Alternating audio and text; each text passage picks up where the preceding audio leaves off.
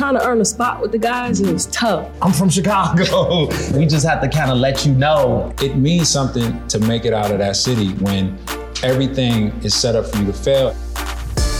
Welcome to WRTS. We run this station, the Athlete Run podcast channel, presented by Uninterrupted.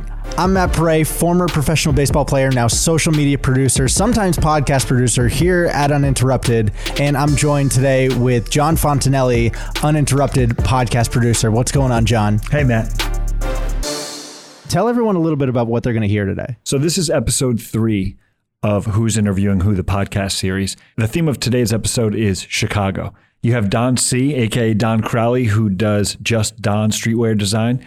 You have Cappy Pondexter, recently retired WNBA player. Dude, she's been in the office before. She's really cool. And then you have Hebrew Brantley, who's an artist and known for his Afrofuturism. He was great on this. All three of them were great. I found it to be a really enlightening conversation. One of my favorite parts was about how the success of the Chicago Bulls directly influences the culture of Chicago. Mm-hmm. And it was a very lighthearted conversation at times. At other times, it got really serious in terms of the violence and the stigma associated with Chicago. And it's an important conversation to have. And it's really interesting to hear the perspectives of 3 young people who are from Chicago and care so much about that area because that's their community. That's where their families still live. That's where they're from. We're really excited to share this one with you guys. So take a listen.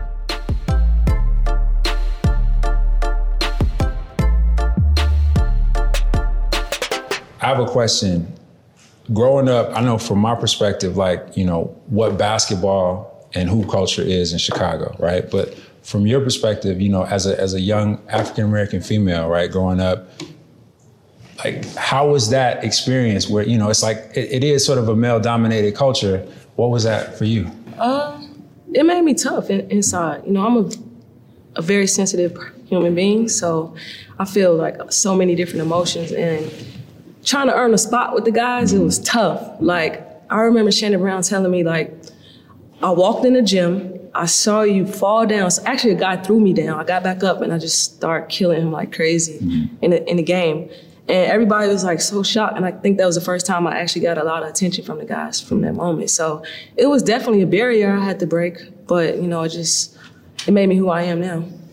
When did you know, this is what I want to do? 10 years old. I knew exactly. I didn't know that I would play in the WNBA. I didn't know I would be an Olympian, but I knew that I wanted to play as a pro basketball player. So my vision was always the NBA.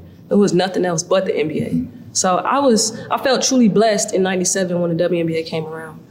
What inspired you? My brother. Okay. Did he hoop? He play? He did, but he chose the streets though. Right. You know what I mean? That's just a reality of where we live. And he just gave me all the tools to survive and not think about that culture. So I just chose basketball. I was an annoying little kid. I was always bored. Everything made me bored. Whatever girls was doing, it was boring to me. And I just wanted to run around and be athletic, I guess. So my brother friend, he got tired of me running on the court during that game. He just threw me a basketball, and I just wanted to prove to my brother that I could actually beat him. He's 9 years older than I am, so it's a big difference. So at what point could you beat him? Right. He would never admit it. I think I can beat him, but he'll to this day, you still can't beat him? He'll say that I can't beat him. He'll say that. I'll just let him have it. That's a peacemaker. That's a little sister for you. Gonna let him live. So staying in basketball, I think Chicago, again, I'm gonna take the title. We the home for basketball, right? We had the God, the GOAT, right? What is your seminal Bulls era moment that whether it was winning a championship or for me, for example, right? I think it was this is how bad my memory is. I think it was the first ship, but it was when everybody was on Rush Street. You remember when they turned that cab over? Yeah, that was the first championship rally. That was the rally. No, that was the night they won, because I remember I was out with my guys, because I went to grade school down around there, and being out with my guys definitely didn't have no reason. People were going crazy, and we heard it all from his spot. So we went down and people turned over taxi cabs. And it was just such a moment that I'll never forget. It felt like a riot, but it was such a joyous riot at the same time. That's what it was. Yeah. We Chicagoans, we don't know how to act. Right. So when we come to party, we gonna tear up the party. Right. Man, this movie's so good, I'm gonna shoot somebody. Like, that's what I feel like. So it's Everybody gotta die, man. This movie just touched me. So it's just, funny. I mean, that's part of like what makes us special. Right. And I think we can say as Chicagoans, everybody feels that. For me, I was a little too young to be out when the Bulls won their first championship. I wasn't, but like when they won like the three-peat, I think at that time I was like in the streets when it happened. So I had fun with my friends, we went crazy. My favorite Chicago Bulls moment is probably, man, I've had so many, but probably the shot over Craig Elo when Jordan, that's like 89. Cause that was like, the Bulls was a 6th seed that season. Right. So nobody believed. Everybody was like, oh, Cleveland had a whip. They had Brad Daugherty, Larry Nance, Mark Price, Ron Harper, Craig Elo. And it was like, Jordan was like, I'm not gonna let us lose this series. Right. And so when he hit that shot, I mean, the way it felt, I was just so elated. And then I think second to that was when we overcame the Pistons. When we finally swept Detroit. That code. It was like they held us back so many years and we finally we took the beating. I remember Pippen got beat down. He had a headache in the game and finally the Bulls, we was like, yo, we ain't dealing with these fools. We swept them. And they embarrassingly couldn't even handle it. They walked off the court before the game was over with. I always thought Isaiah Thomas was a sore sport. But then as an adult, I look back at Isaiah like, man, Jordan completely took this man's city. Before Jordan, Isaiah was the god of Chicago basketball. And he went to play for the arch nemesis. So then it went from everybody loving you from your city to everybody hating you. Nah, that's real. And so I could understand how that probably affected him, where he probably just, because he was the god of Chicago. And no one today would even put him in the list as the gods of Chicago basketball. Like Jordan, Pippen is like outside as we accepted in because they was home team. So, I mean, and on top of that, the times we beat Utah 2 years in a row, at that point I was like a young adult. So I really enjoyed it, a different perspective. You remember Rodman and Karl Malone tripping each other up the court when they got to that, wrestling at the Man, Rodman did so many good things. I kind of try to train my son to be a player like Rodman. He does so many intangible things that you don't see on the stat sheet, like how many loose balls you saved or how many hustle plays. That's not a stat for that. Right. But to me, that's the intangibles Rodman brought to the Bulls, which made those teams to me the best ever. Right. Yeah, best basketball team ever. 100%. I enjoy watching Rodman a lot. Like, he brought a lot of culture to Chicago at a time when we needed it. You know what I mean? So I definitely. The tattoo culture. Yes. I feel like Rodman helped build the tattoo culture. I remember my first tattoo I got from a spot on the north side because they told me they did Dennis Rodman's tattoo. And I was like, oh, I'm about to, and I snuck. I had that tattoo like 2 years before my mother knew I had it. So yeah, definitely. And the opposite of Isaiah, Rodman became someone we hated to then we loved him. We loved him, yeah, exactly. We hated Rodman when he was on the Pistons. And then when he became a Bull, we loved him, And he definitely brought a lot of other subcultures to the forefront that we loved, So, man, Rodman was amazing. He was a loud player, man, not just in terms of how he played, but the way he lived his life and just didn't give no fucks. Like, it was just no fucks given. And you can't do nothing but respect, I love Rodman. Yeah. Like, probably top 5 basketball players of all time in my book were Dennis Rodman. I just said, I try to tell my son to emulate his game. Because the way he hustled, the way he get up under people's skin, people don't have teammates like Dennis Rodman anymore. No. But the league is so different now to where it's like, would a Rodman even fit into? Well, everybody want the big check. So if you do the things Rodman do, you're not going to get the stats to get you that big check. Patrick Beverly, I don't know. Oh, yeah. Shot-town. I always say Patrick Beverly is a player like Rodman. And when you have those superstar players, you need somebody on the team that's like a Rodman for them. So Exactly. I love Patrick Beverley because, I mean, the way he defend and he be serious. Like LeBron tried to take him like a joke when he was like, I got him. He was like, whatever. And he D'd him up. Stone face. D'd like, him I mean, up, dead serious. Right. And I remember how Tony Allen was. Exactly. What did Kobe say? He was like, this man defended me better than anybody ever in my career. Like, so I think that scrappy play, like, the way we have to make it as individuals in the city is sort of what we apply in our careers and our paths in life to make us just, you know, special.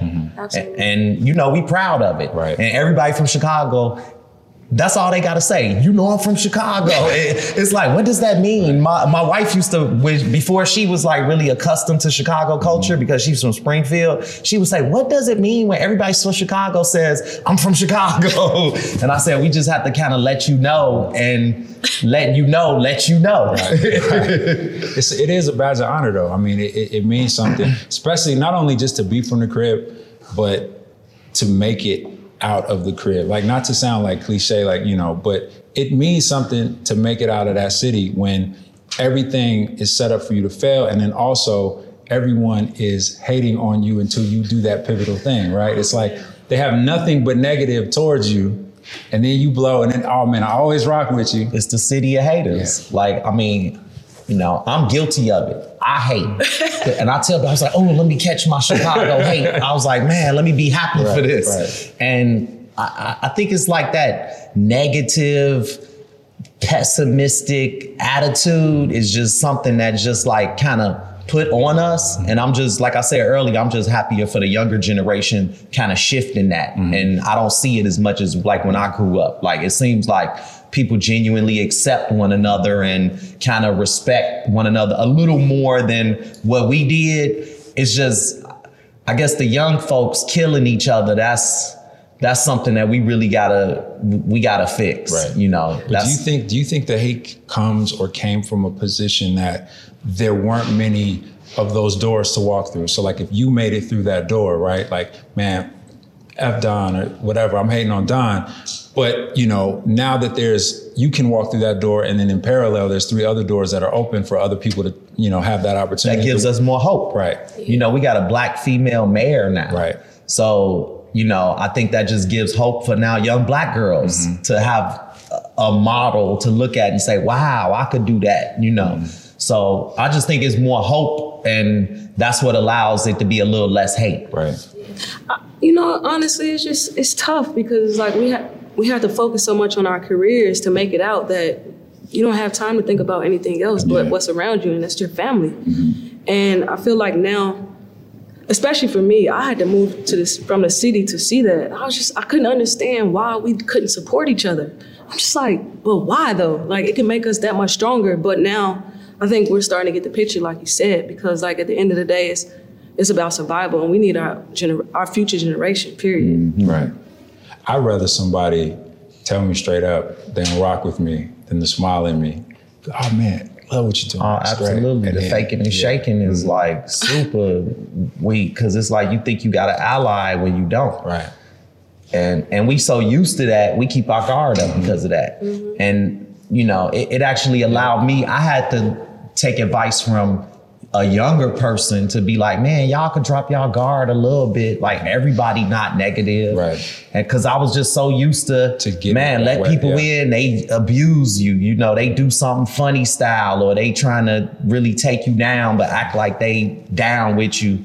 So, I mean, but I think these situations occur in sort of every city, you know. Yeah. It's just, we think it's all on us because we from the crib, but it's the same elsewhere. I talk to people from other cities and they're like, yo, I don't get the support from my local community, but I get love when I go elsewhere. And I think now, because the world is such a big bubble with social media, our local community sees we get the love elsewhere. So they say, oh, okay, that's my boy, that's my homie, you know, that y'all sweating. Oh, I've been knew him, you know. And so whatever works. I just like to just spread the love and try to continue to just be positive and support everybody.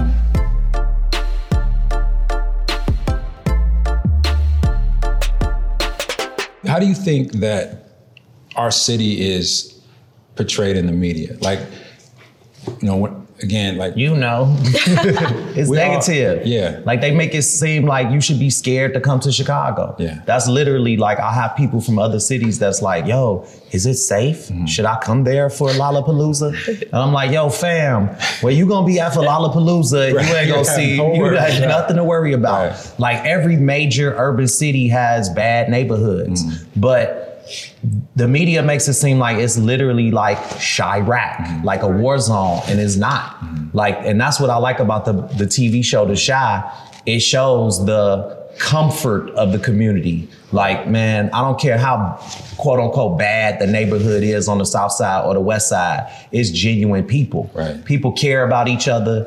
It's just, of course, it's always rotten apples in every bunch. That's like, that's disrespectful or setting a bad example for others. But for a whole, like, people want their communities to be nice.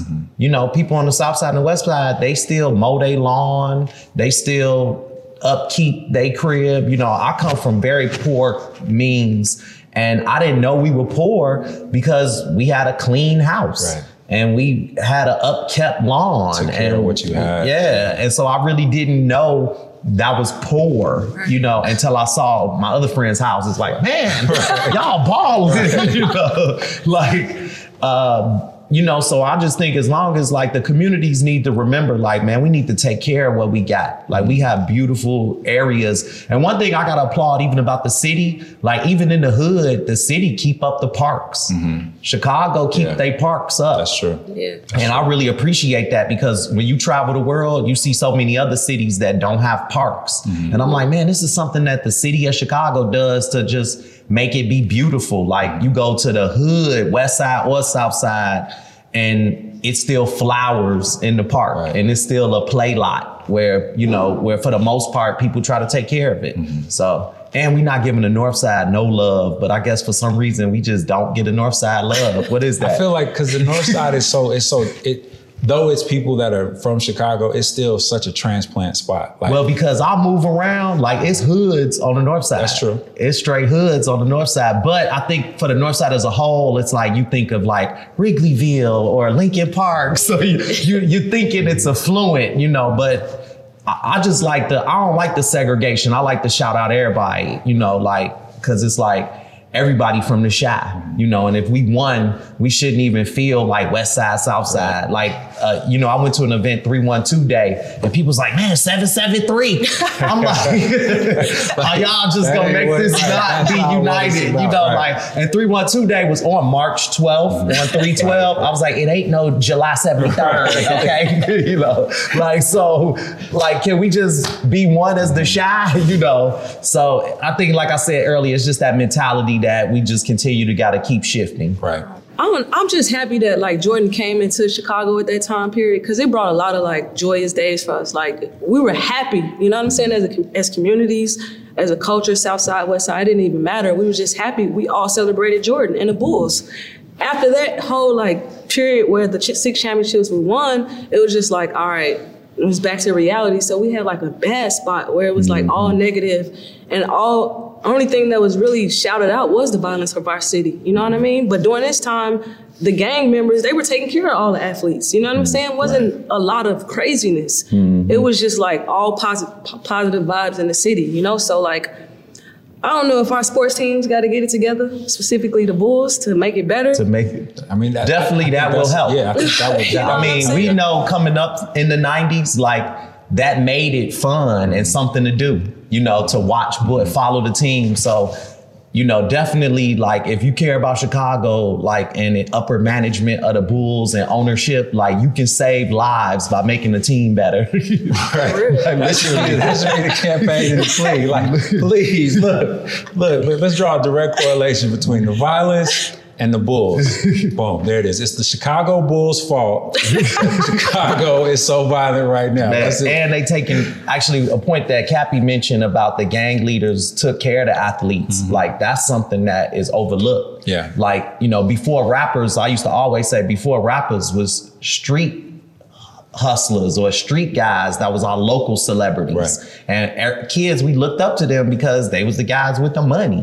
And when you come from a poor community, somebody with money get your attention. Right. They got a nice car, they got nice clothes, they giving money out. So, you know, it is overlooked that the gang leaders and the street hustlers, they did look out for the kids that they saw with the exceptional talents and protect them so they can go on to be better things, be flourish things. And when the gang leaders were taken in the mid-90s, that's what sort of like messed up the structure on the streets. Like the gangs was instituted to actually keep peace, to make it where if you sold drugs in front of kids, you would get violated. Exactly. If you know, involved something that an innocent bystander, something happened, you would get violated, you would get dealt with. That kept structure. Once they took that away, it's just renegade, it's outlaws out here. And that's sort of where the young kids today, that and also like it looking cool on YouTube to have a guns and everything, that kind of culture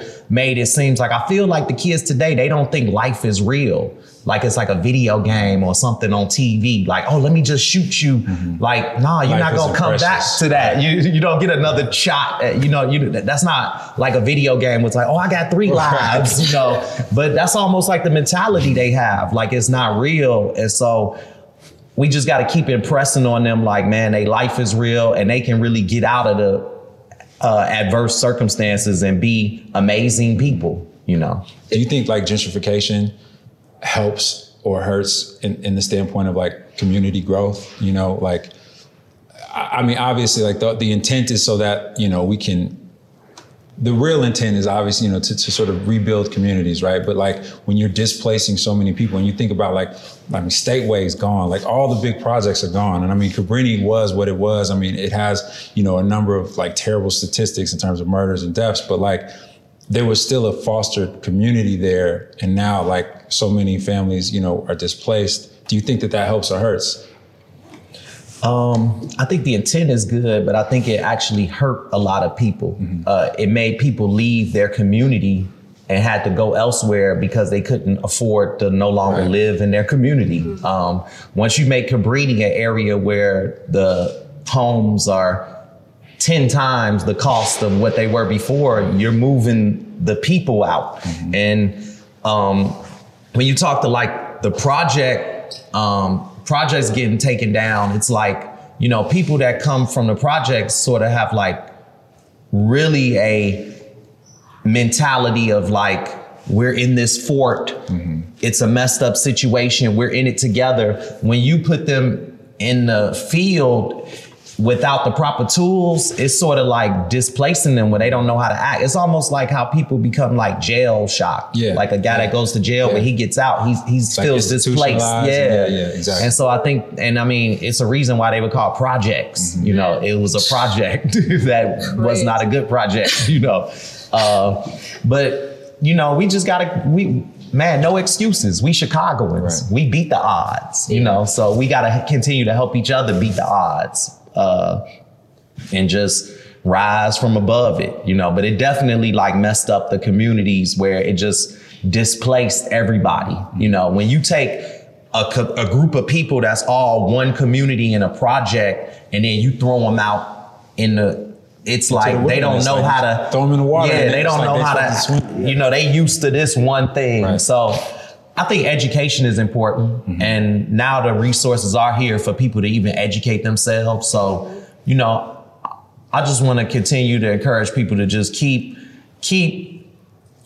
upbuilding each other, you know, keep showing each other. Education is important, but I also think, you know, with education, I think, you know, like the arts is equally as important, you know, where like, again, a lot of these schools lose funding, get, you know, funding cut, and like the arts is the first thing to go. And I think, you know, that is one of the most crucial components in school because, you know, it just, art can be meditative, you know, it can transform. And I feel like, you know, I'm not saying this just because I'm an artist, but I from experience, like taking the arts out of school, first of all, for majority of kids isn't a fun place, right? Sometimes it's like it's a safe space, or supposed to be, right? Or it's the thing to do where for some kids is to go, get food, get some shelter, get some, some salvation for X amount of hours, and then you back kicked out into this hard world. Yeah. But I feel like one of the biggest things is Chicago's problem is like, obviously it's like the educational system, right? And I feel like a lot of that needs to sort of be rethought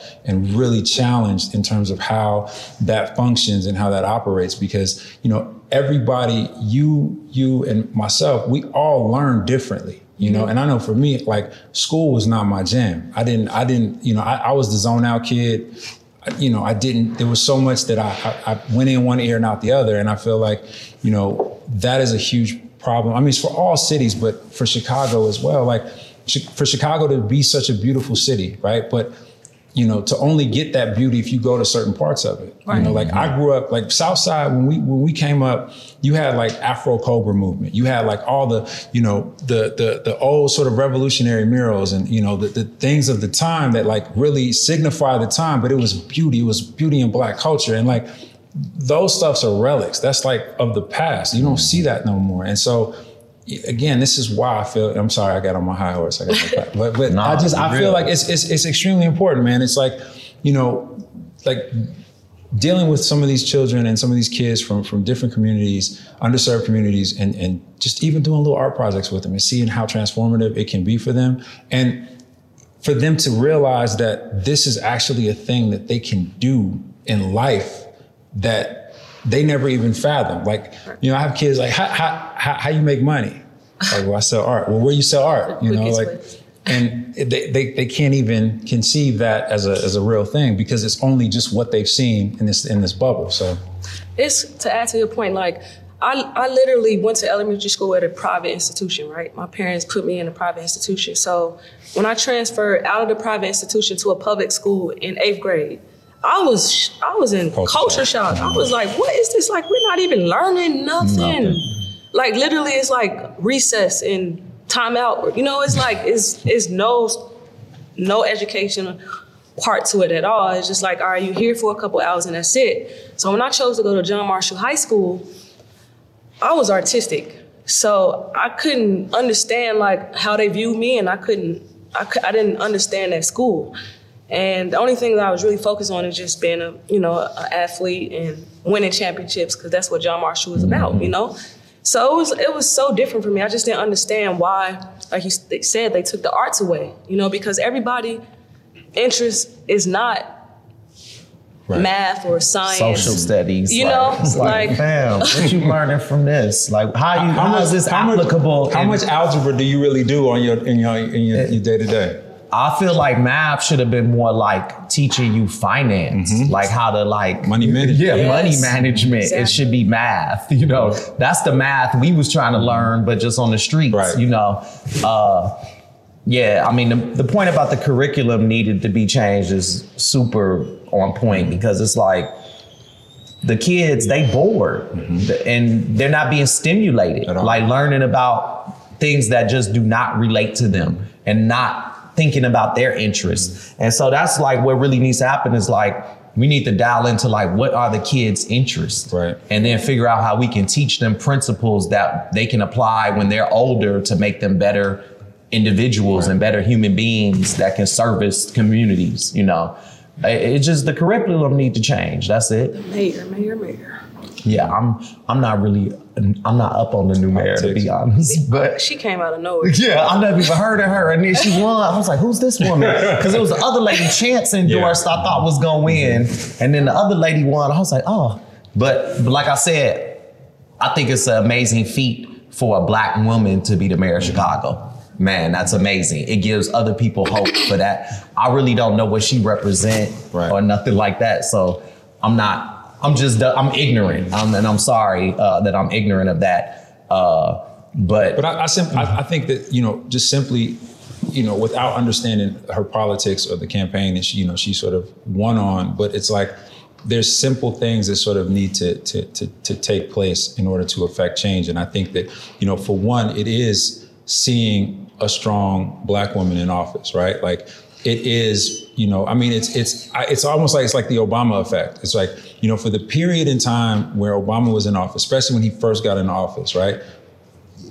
As a black person, you kind of felt like, man, things is gonna be all right. You know, things is okay. Gave everyone hope. It's so much hope. You know, one, you felt change was coming, right? Like something was, you know, you felt like this person was rallying around you. You felt like it was a more personal connection with your politicians. And again, I'm not one for politics, but I think that, like, you know, there's an empowerment that can happen when you see people that look like you in these positions of power, right? And it's something that, you know, I don't know where the change will sort of start, but I know that they can start there, just at that base level of like having my mayor look like, you know, me, or she's from my family, you know, and feeling a relatability to that person in power, as opposed to someone else that looks like no one I've ever met before.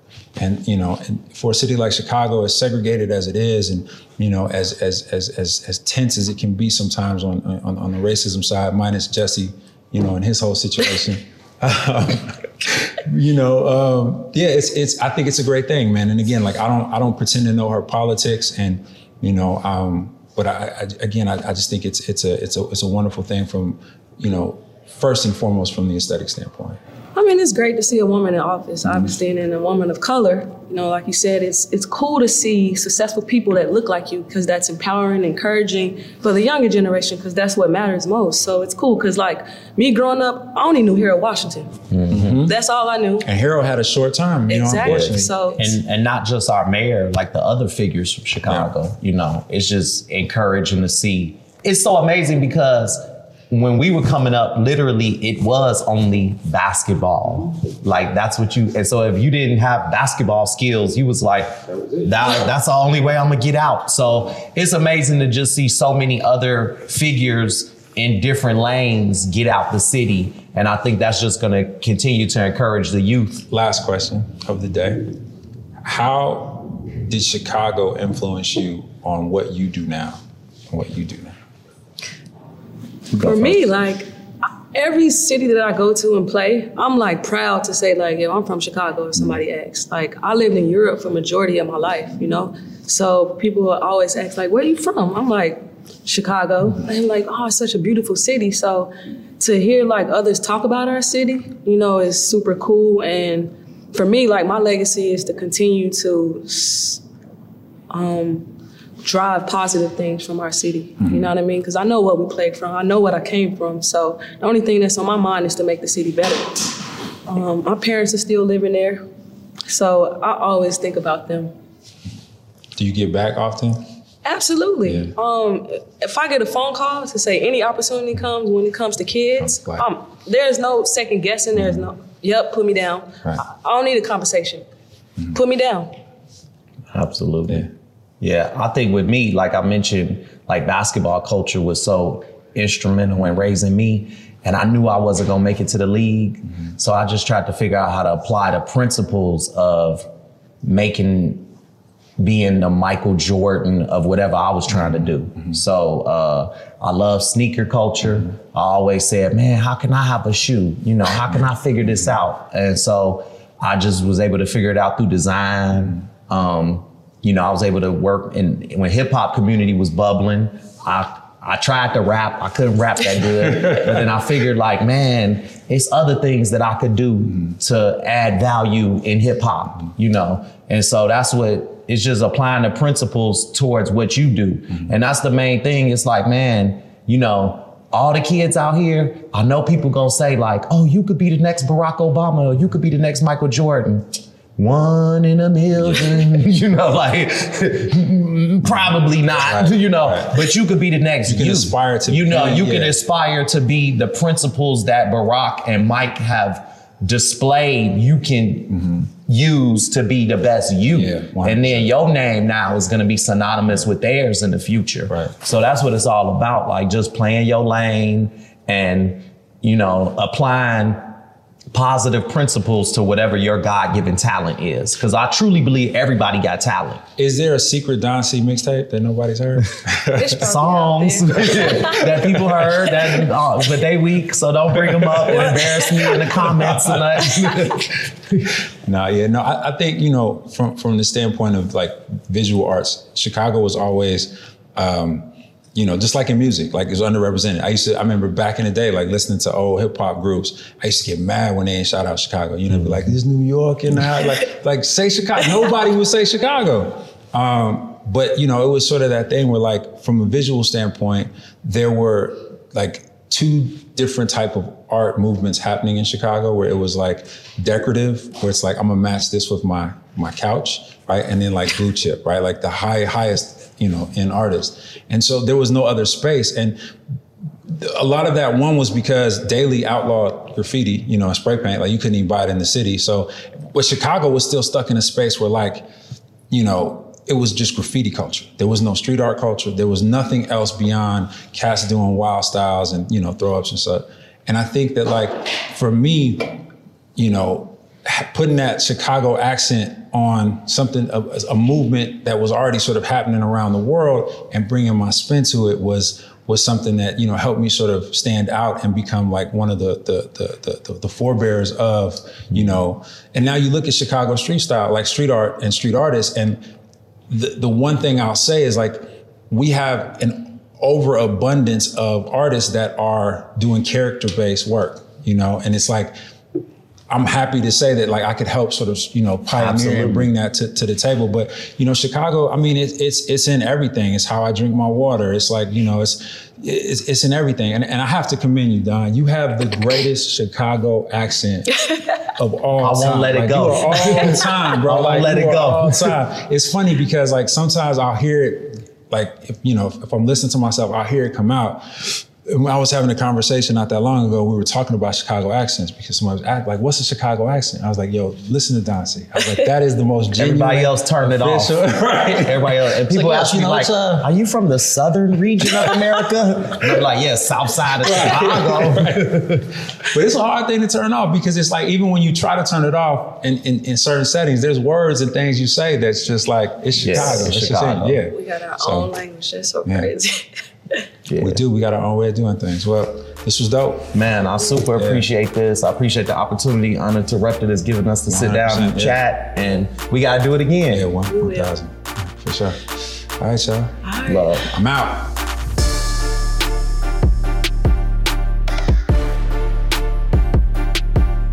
Thanks for tuning in, you guys. Make sure you subscribe to WRTS for more Who's Interviewing Who, as well as Film Study, a podcast that I produce that's hosted by Spencer Paysinger, former NFL player, now Hollywood producer. He also hosts it with his producing partner, Dane Mork. Also, be sure to check out R2C2, a podcast featuring Yankees pitcher CC Sabathia and his co-host Ryan Rucco, where they discuss baseball, culture, life in New York City, as well as Kneading Dough, the podcast, featuring our very own Maverick Carter and Andrew Hawkins.